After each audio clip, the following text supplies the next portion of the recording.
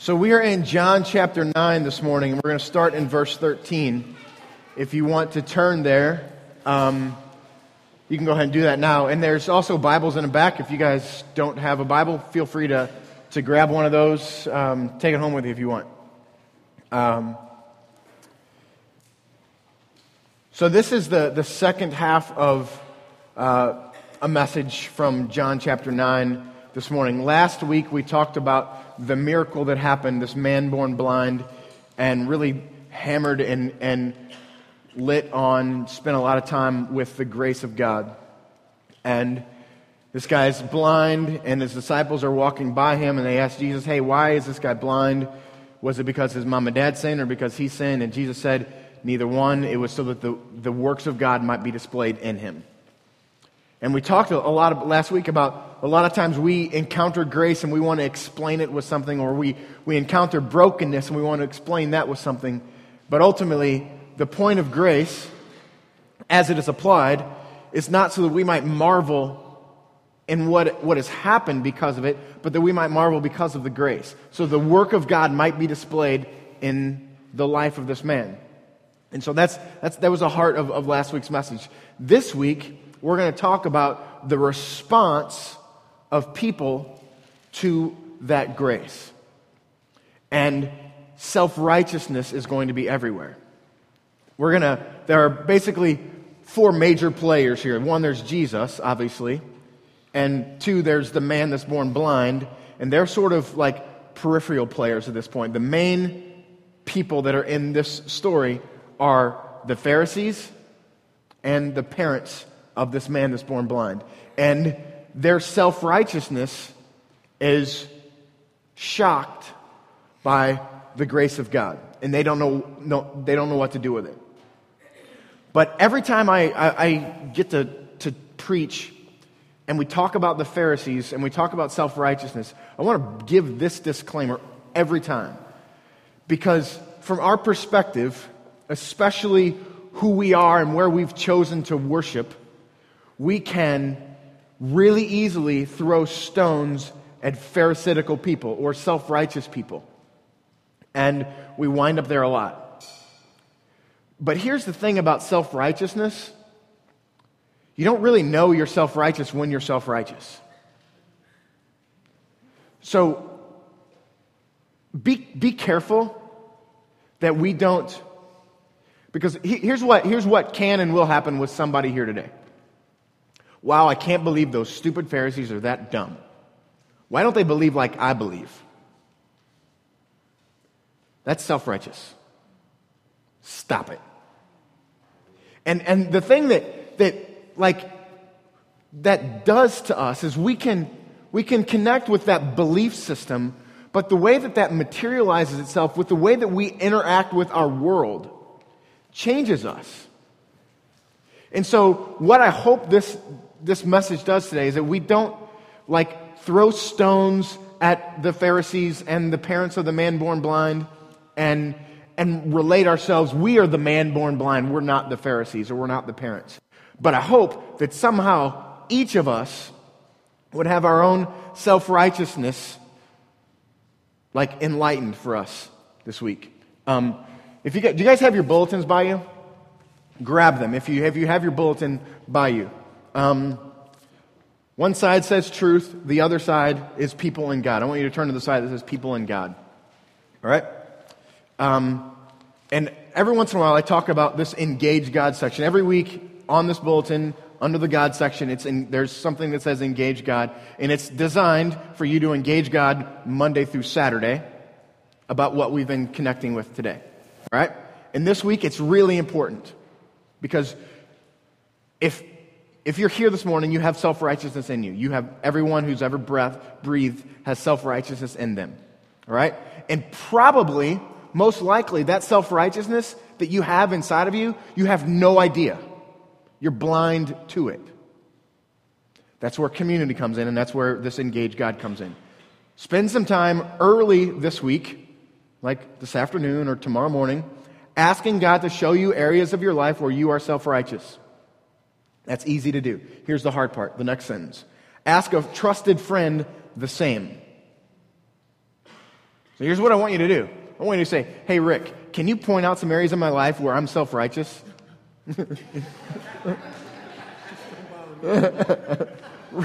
Right. He said, just don't bother him with his.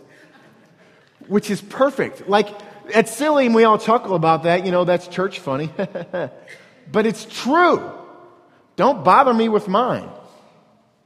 But here's the thing. When we rid ourselves of our self-righteousness, you know what the product of that is? 5-letter word. It starts with a J. You're in church. Help. Jesus. Exactly. When we rid ourselves of our self-righteousness, the product of that is Jesus. So, God has brought us together to live life close up together, and nobody knows you like the people that you spend your life with. Ask them a direct question: where am I self-righteous? And then repent of that, and ask them to help you repent of that. Gather together frequently. Talk about it. It's really important. So that's the self-righteous disclaimer that I want us to connect with as we're walking through this morning. There's a clip that I want to show you guys. Tim Keller is teaching about self-righteousness, and I was going to quote him, but it winds up being very long. It's like a minute long, so I decided let's just show the video. So hit that video. So many people who think they're Christian, so many people who go to church, have no sense of the reality of God in their lives because they're looking at the fact that they live very good lives and they're basing their self-worth and their sense of value on their moral performance. And then religion becomes the thing that actually saves them. Their religion and their morality, instead of Jesus, becomes their salvation. Now, if I asked you, you would probably say, oh, I know, I'm saved by faith in what Christ has done, not my good works. And if I gave you a test on justification by grace alone, through faith alone, through the substitutionary work of Christ alone, you'd probably get 100% on that test. But that does not mean your heart believes it. Our hearts functionally go out into the world, and the way we do our daily life, the way we relate to our work and relate to criticism and relate to other people, continues to be based on the operating principle of self-salvation. At the deepest level, our hearts say, if I'm good enough, if I'm kind enough, if I reach my standards and live up to them, then, and only then, am I valuable and significant. Like there's so much there. One of the things he says that our self-righteous behavior, our who we are and who we think we are, like plays itself out in how we respond to criticism.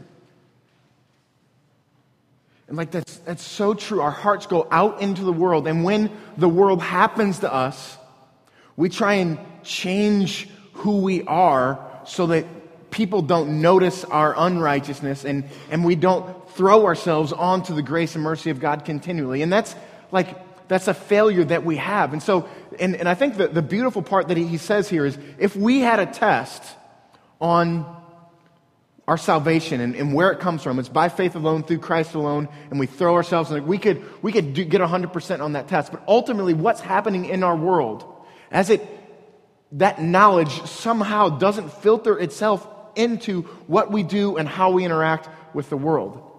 Instead, our hearts gravitate towards trying to earn something, gain something, self-righteousness. And Jesus, here in the story, is picking on it. I want to put this, the last thing that he says here, Keller says, at the deepest level, our hearts say, if I'm good enough, if I'm kind enough, if I reach my standards and live up to them, then and only then am I valuable and significant. I want to push this even farther because I think this is what Jesus is saying here, or what we can take from where Jesus is interacting here. He says, not only if I am good, kind, and live up to my standards, but if you are good enough and live up to my standards, then and only then are you valuable and significant. This is us engaging the world, engaging our friendships, engaging our marriages, engaging those whom we disciple, engaging our worlds, engaging other churches.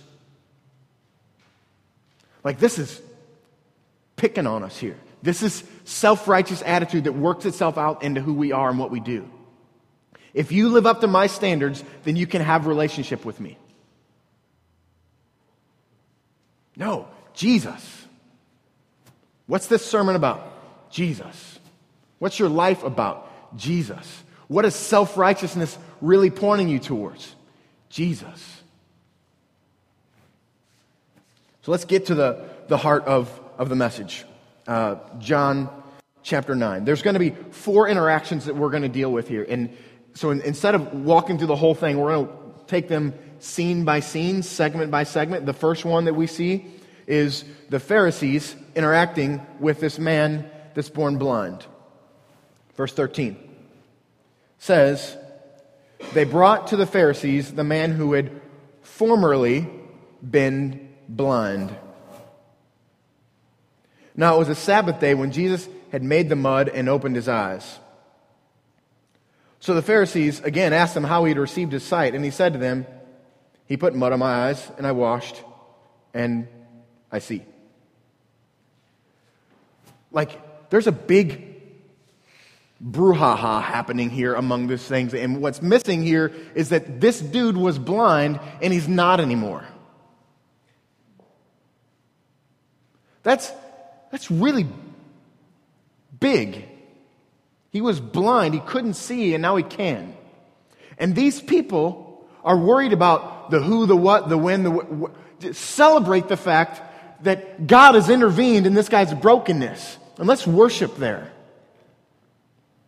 And I want to encourage us as we interact with our world, look for the miraculous.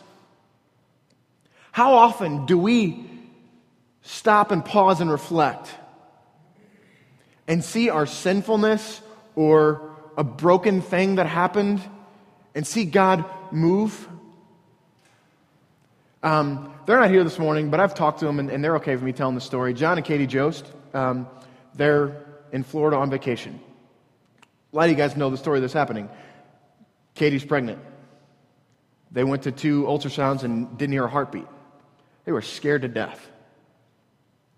Jen and I have had a couple of miscarriages, so it breaks our heart when that happens.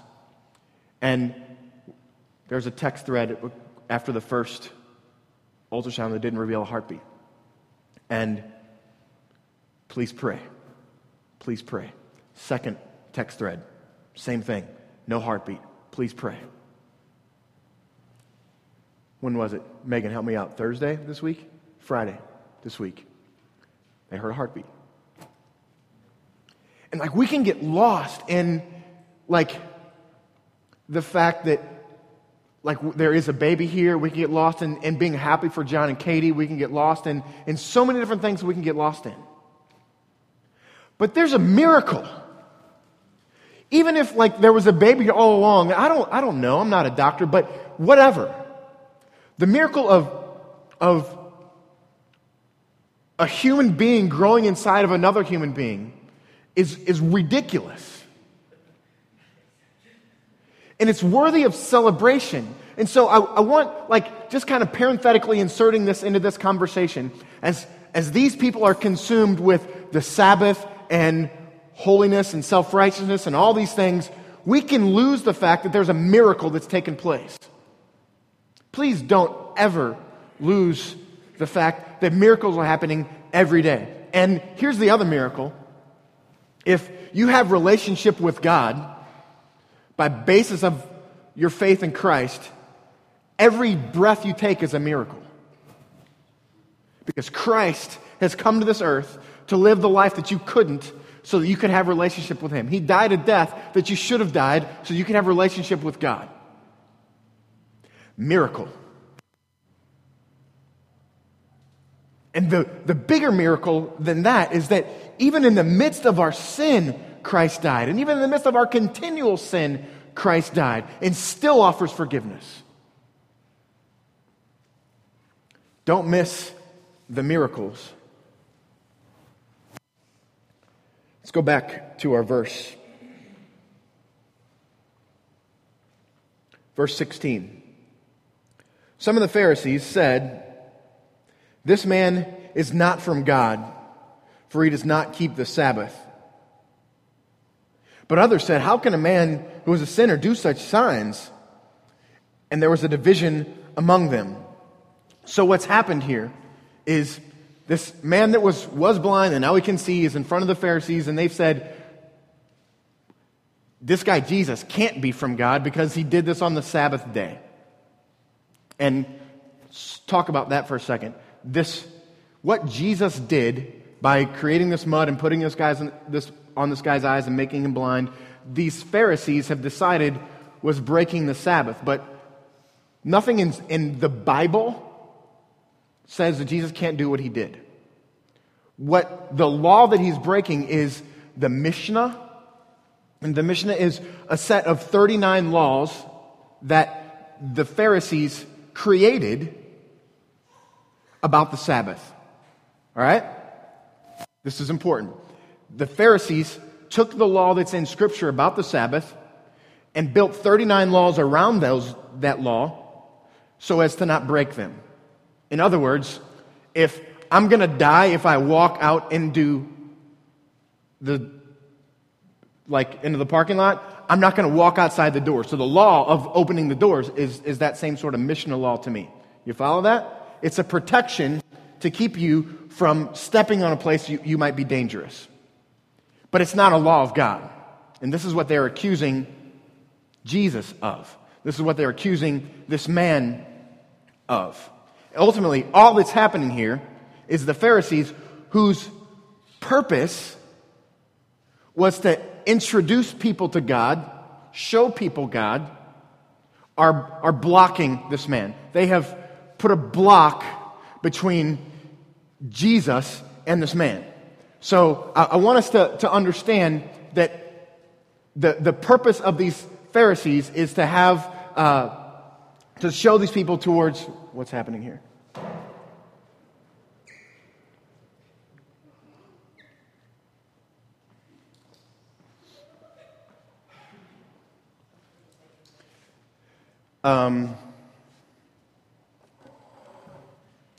Thanks, guys. So you guys getting the illustration here?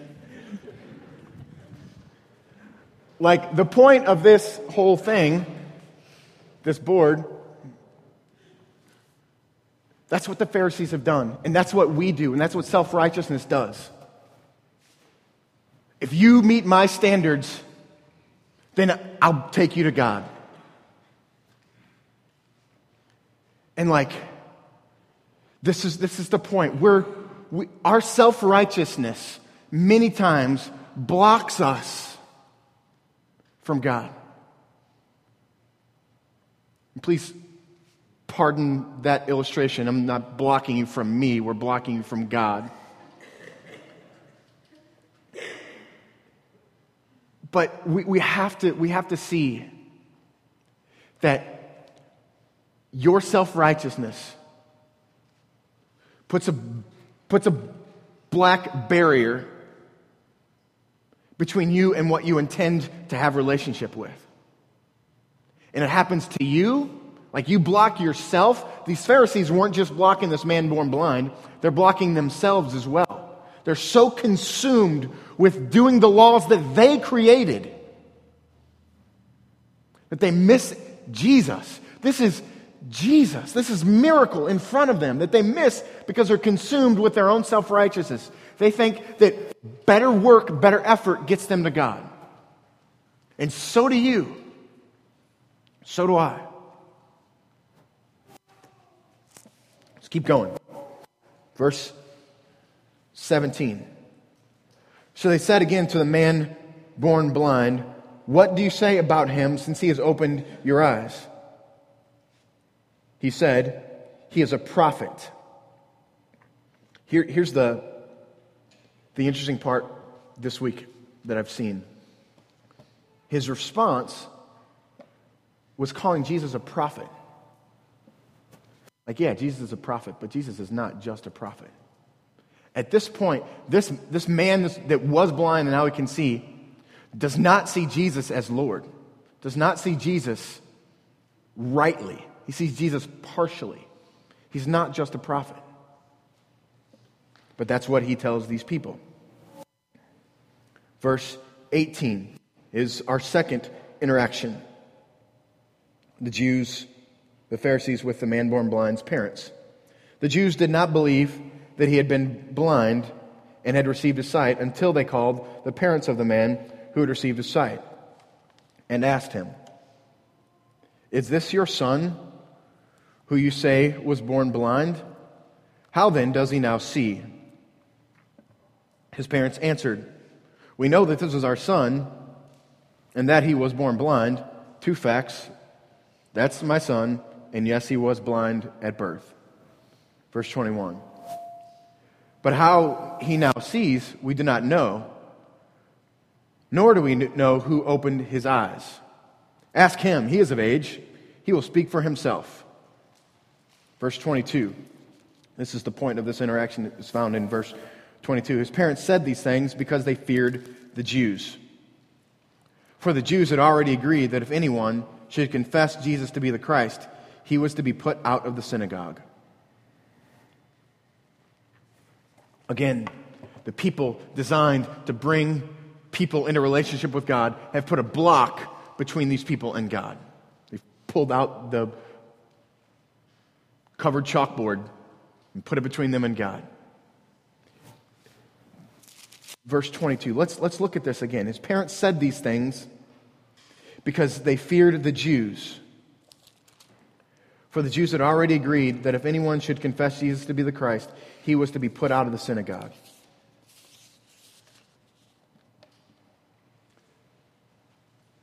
They are so consumed with their standing that it changes their behavior.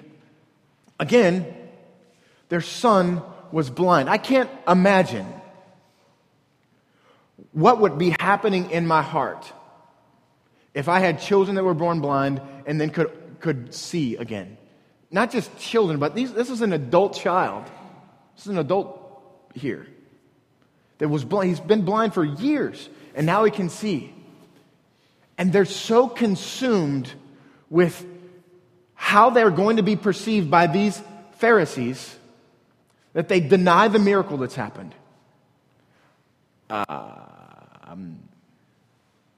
You're gonna have to ask him. And it's so easy to spot the error from these guys there, right? But it's a little harder to see ourselves in them.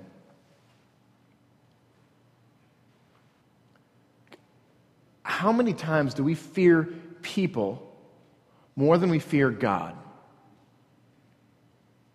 And that's like, as a kid growing up, not just as a kid, as an adult, it was hard for me to understand what it means to, when we say fear God.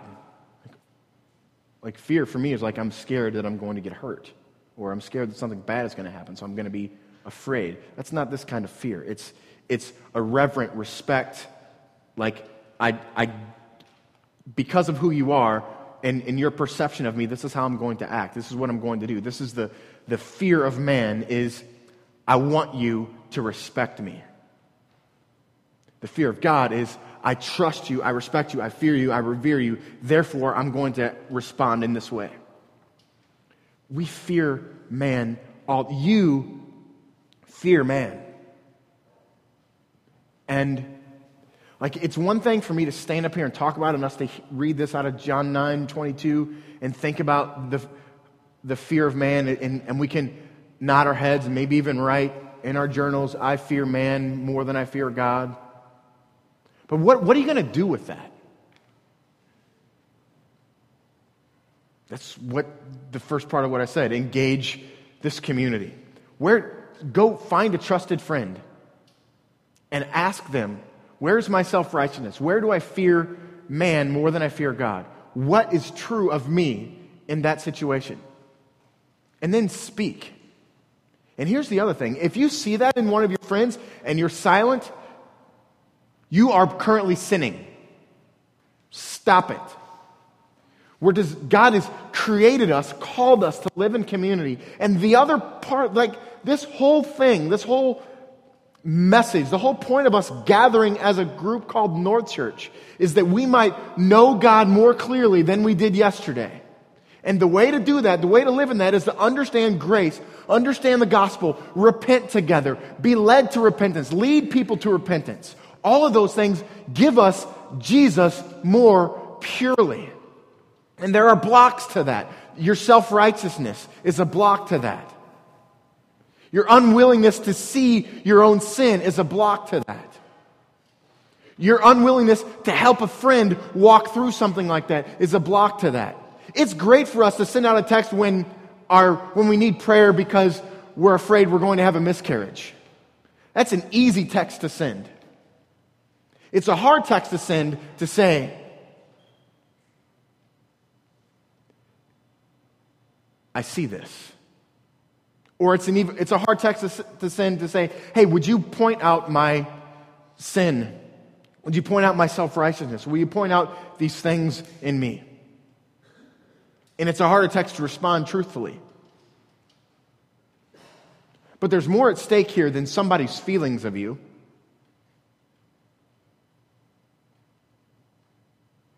What's at stake here is Jesus. Relationship with Him. Pure relationship with Him.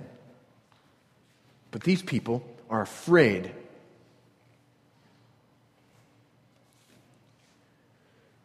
Verse 24 is the encounter with Jesus. Back to the Pharisees with the man born blind again. So for the second time, they called the man who had been blind and said to him, "Give glory to God. We know this man is a sinner." He answered, "Whether he is a sinner, I don't know. One thing I do know is that I was blind and now I see." So the leaders say he was a sinner. He says, "I don't know. All I know is I can see now." They said to him, "What did he do to you? How did he open your eyes?" He sarcastically answered them. I added sarcastically, by the way. "I've told you already, and you wouldn't listen. Why do you want to hear it again? Do you also want to become his disciples?" Like he's just picking at him. That's just blatant sarcasm. He knows they'd hate this man and want to kill him. He says, "Do you want to be his disciples? Why are you so worried about this?" And their response is reviling him, which basically is calling him wrong and in a really profound and aggressive way. Saying, "You are his disciple. But we are disciples of Moses." Look at them, self-righteous, listing their list of qualifications. We are disciples of Moses. We know that God has spoken to Moses, but as for this man, we do not know where he comes from. The man answered, "Why, this is an amazing thing. You do not know where he comes from, yet he opened my eyes." Like, they're so consumed with where Jesus came from, where this guy came from, if he fits into their religious details, the stuff that they made up, the rules that they made up, they're so worried about that they miss the fact that this guy isn't blind anymore.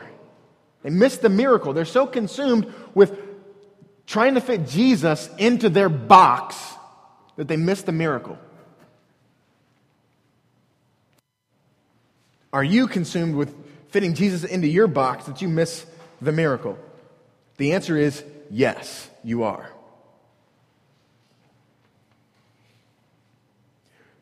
Verse 30, let's read it again. The man answered, "Why, this is an amazing thing. You do not know where he comes from, and yet he opened my eyes. We know that God does not listen to sinners, but if anyone is a worshiper of God and does his will, then God listens to him. Never since the world began has it been heard that anyone opened the eyes of a man born blind. If this man were not from God, he could do nothing. They answered him, you were born in utter sin, and you would teach us? And they cast him out. The hypocrisy of verse 36 is astounding. They answered him, you were born in utter sin, and you would teach us? You know what's inferred there? You're born in sin, but I'm not. And as I've talked a lot about living in community and helping find each other's sin and being real and honest with that, please don't be a Pharisee there. Anyone who you ever help to find their sin and help them to repent of that sin, you're in the same boat with them, in desperate need of repentance and desperate need of forgiveness, just like these Pharisees are. You were born in utter sin and you would teach us. Yes. Here, this was 2 weeks ago, or no, a week ago yesterday, I was at a family reunion, and I'm the pastor. Guess what that means? I get to do every second Saturday in June. I get to pray.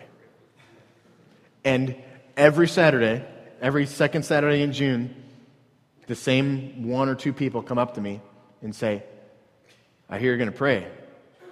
Keep it short, young man. And one of these days, I say that all the time. I'm not going to do this. One of these days, I really want to teach a sermon about our access to God. There is nothing about me or these Pharisees or this man born blind or the man born blind's parents or anyone who's ever taken a breath that's any different. We're born in sin. We're saved by grace through faith alone. And if we have received Jesus as our substitutionary atonement, we now have relationship with God, and now we have the same access to God. Romans 5 teaches us that. You have access to God by grace through faith. So we all are on the same level.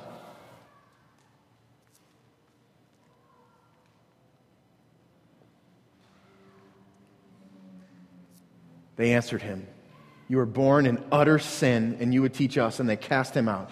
Do you see what self-righteousness has done?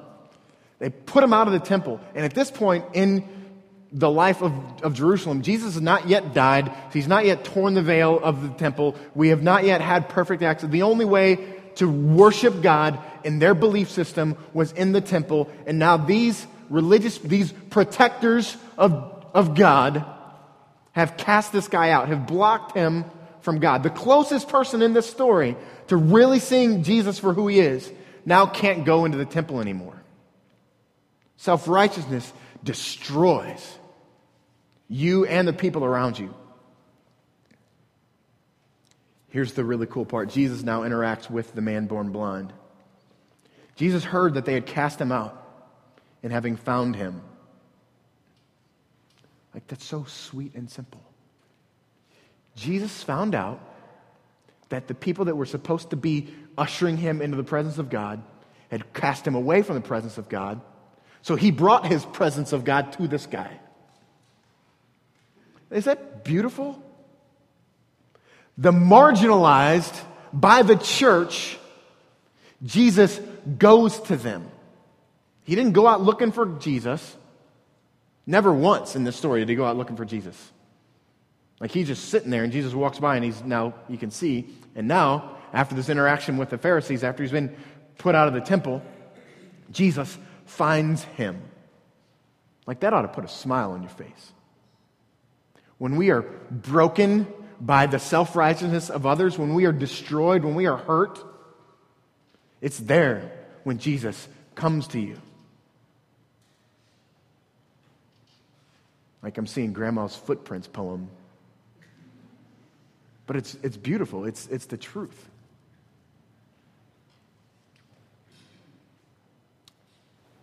Jesus heard that they'd cast him out, and having found him, he confronted him with the truth of who he was. Do you believe in the Son of Man? He answered, and who is he, sir, that I may believe in him?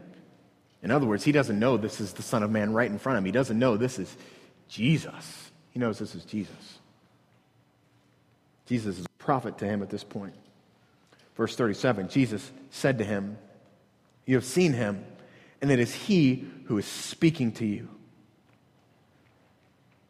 And he said, Lord, I believe. And he worshiped him. I want to, again, reiterate what this word believed means. Believes is the Greek word pisteuo, and it means the conviction and trust to which a man is impelled by a certain inner and higher prerogative and law of soul to trust in Jesus or God. So when we hear believes, and it's used more times in the book of John than any other passage, John 3:16, everybody's favorite verse, whoever believes in him, it's not just I believe that there was a guy named Jesus who existed. There's more to this word. It changes the law of our soul. The law of our soul is the thing that predicts our behavior, the thing that causes us to react. Like, I love sports. There's a law of soul in my heart that if a game is on right there, this is what I'm going to do. I'm like moving towards it. Or if there's a ball somewhere, I want to go play like a dog, right? It's a law of soul. To believe in Jesus is to have your law of soul changed so that it predicts how you respond to circumstance. This is what it means to believe in Jesus. It's no good to believe that there was a guy named Jesus. The demons believe that. Satan believes that. But they don't pisteuo that. It's vital for us to come to grips. The miracle that was performed in this man's life is useless if it doesn't lead to this. And what is the response of this man? I believe in you. And he fell down and worshiped him. Law of soul made him do it.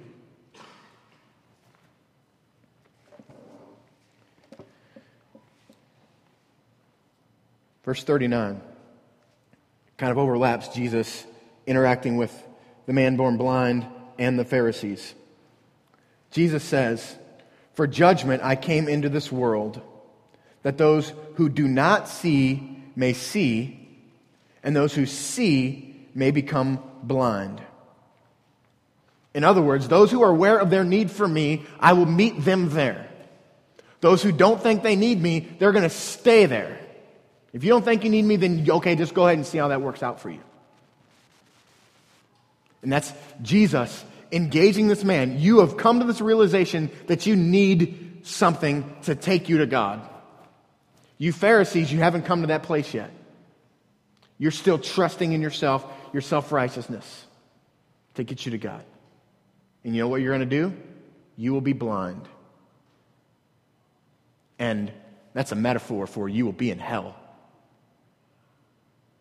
Like, that's a big deal. Let's end this morning with the last two verses. Jesus interacting with the self-righteous people. And by the way, yes, we're all self-righteous. Verse 40. Some of the Pharisees near him heard these things and said to him, are we also blind? Like, how? You're just dumb. Of course that's what he's talking about.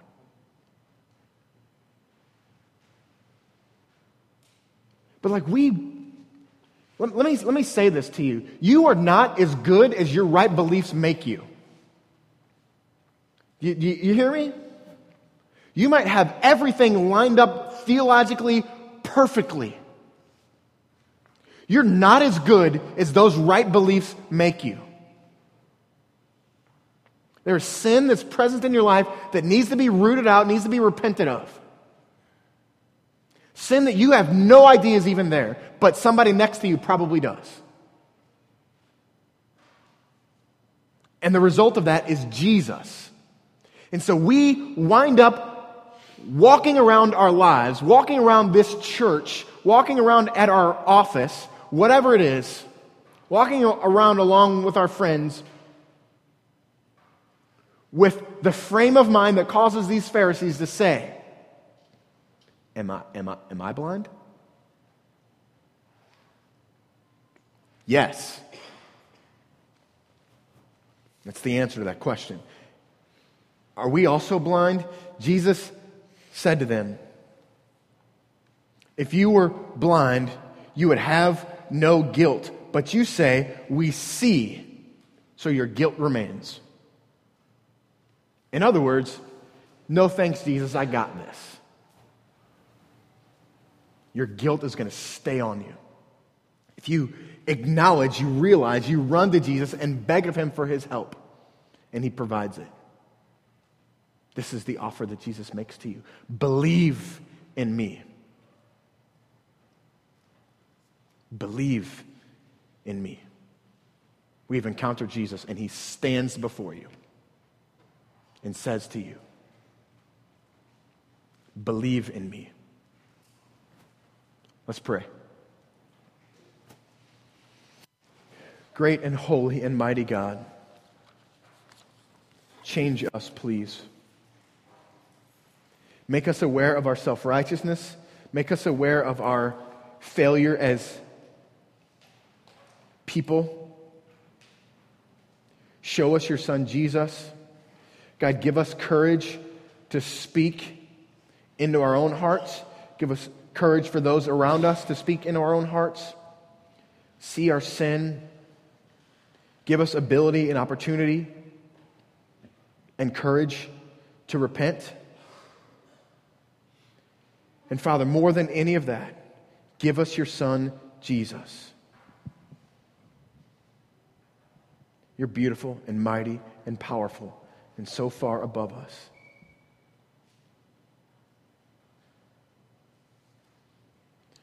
God, may we see you and see your grace, and may it change us. That we might say, in all that we do, I was blind and now I see because of what Jesus has done. In Christ's perfect name.